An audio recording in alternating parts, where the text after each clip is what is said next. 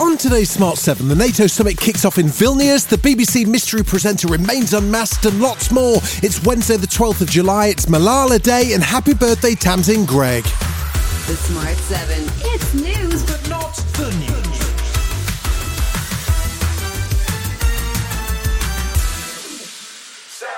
The leaders of 31 countries of NATO gathered in the Lithuanian capital Vilnius on Tuesday for the start of a two-day summit. Tensions were considerably eased by the last-minute deal between Turkey and Sweden that'll see Sweden become the 32nd member in a relatively short period of time. The issue of who could lead NATO has also been bubbling away in the background, and current Secretary-General Jens Stoltenberg has now agreed to stay on for another year. The former Prime Minister of Norway has been a safe pair of hands during a turbulent time for the alliance, and US President Biden's backing Jens all the way. Your leadership really matters. I still think that President Putin thinks the way he succeeds is to break NATO.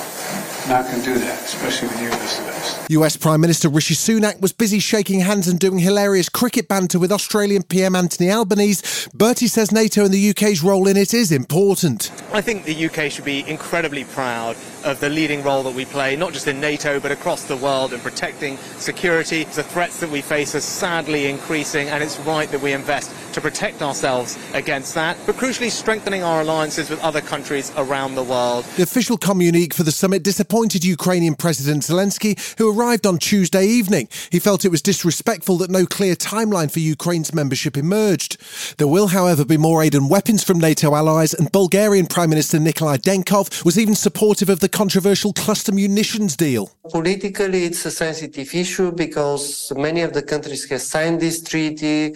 Well, you know, the United States and Russia have not signed it. So if they use them, it is a normal expectation that the other side could also use them.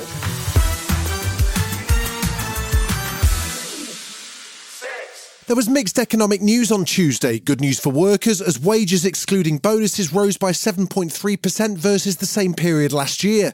But that's probably bad news for the Bank of England as it's considerably above its 2% inflation target, and that may well mean more interest rate rises are on the way.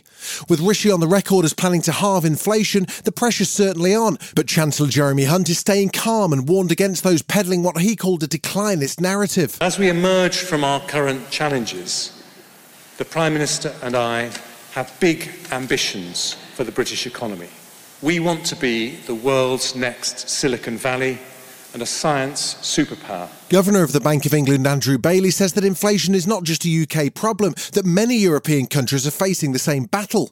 He's confident the external shocks like the pandemic and Russia's war in the Ukraine will ease and inflation can be reeled in. Currently at 8.7% in the latest data, consumer price inflation is unacceptably high, and it is our job, and we will do it, to bring it down to the 2% target.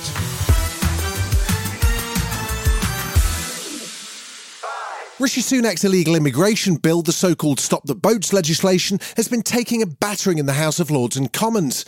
The PM says it's essential to stop trafficking gangs, but senior Tory MPs weighed in on Tuesday evening, criticising the bill and forcing changes on elements like time limits for the detention of pregnant women and children.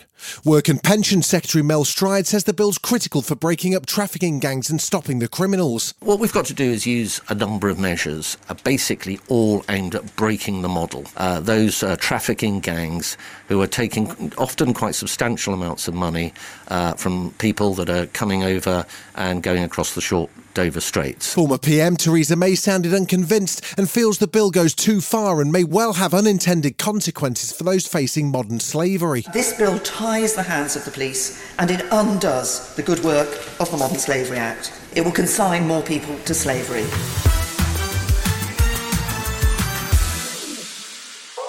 Thursday saw the BBC release its annual report, including the salary list for its highest paid stars. The top earner remains Tweeter-in-Chief Gary Lineker. There was, however, much more interest in the identity of the BBC presenter, who's become embroiled in a sex pic scandal. Following Monday's rebuttal of The Sun's claims by the now 20-year-old at the centre of the story, there was a twist as another young person came forward with a story of threats and bullying behaviour from the same presenter. The Met Police have now asked the BBC to stop its internal investigation while they assess the matter, and BBC Director General Tim Davies says for the moment his hands are tied. It is absolutely not the right thing to be doing, to speculate. We now need to let the police do their work in terms of seeing the evidence and making their call with regard to further activity. That's what we need to do. Still to come on the Smart 7, a big win for Ukraine's Harry Styles fan, and Timothy Chalamet gets wonky right after this. It's that time of the year. Your vacation is coming up. You can already hear the beach waves, feel the warm breeze, relax, and think about work. You really, really want it all to work out while you're away. Monday.com gives you and the team that peace of mind. When all work is on one platform and everyone's in sync, things just flow. Wherever you are, tap the banner to go to Monday.com.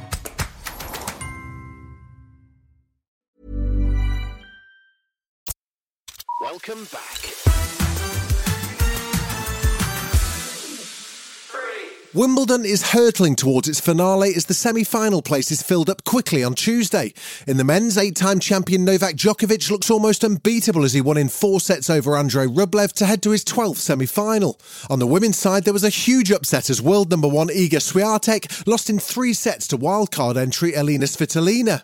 The Ukrainian player is hugely popular and went viral after she gave up her Harry Styles tickets to play in an earlier round, and she was keeping the crowd amused after her shock quarter-final win too. What do you do in the next day and a half to prepare for a Wimbledon semi-final?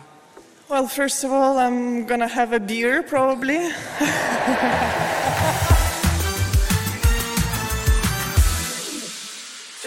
Neil Gaiman's Good Omens is back for a second season on July the 28th. If you've not seen it yet, it's on Amazon Prime, and it teams up Michael Sheen as an angel and David Tennant as a devil, who live out their lives on Earth as representatives respectively of heaven and hell. The demonic/angelic duo popped up on the One Show, and Michael says it could have been quite different. Neil Gaiman, who wrote the book, we sort of both kind of, for some reason, assumed that I would play this one character. And then as he started writing the scripts, I was like, that's not the character. I'm not going to play that. It all came out, and then eventually it made way for the Tenant to emerge.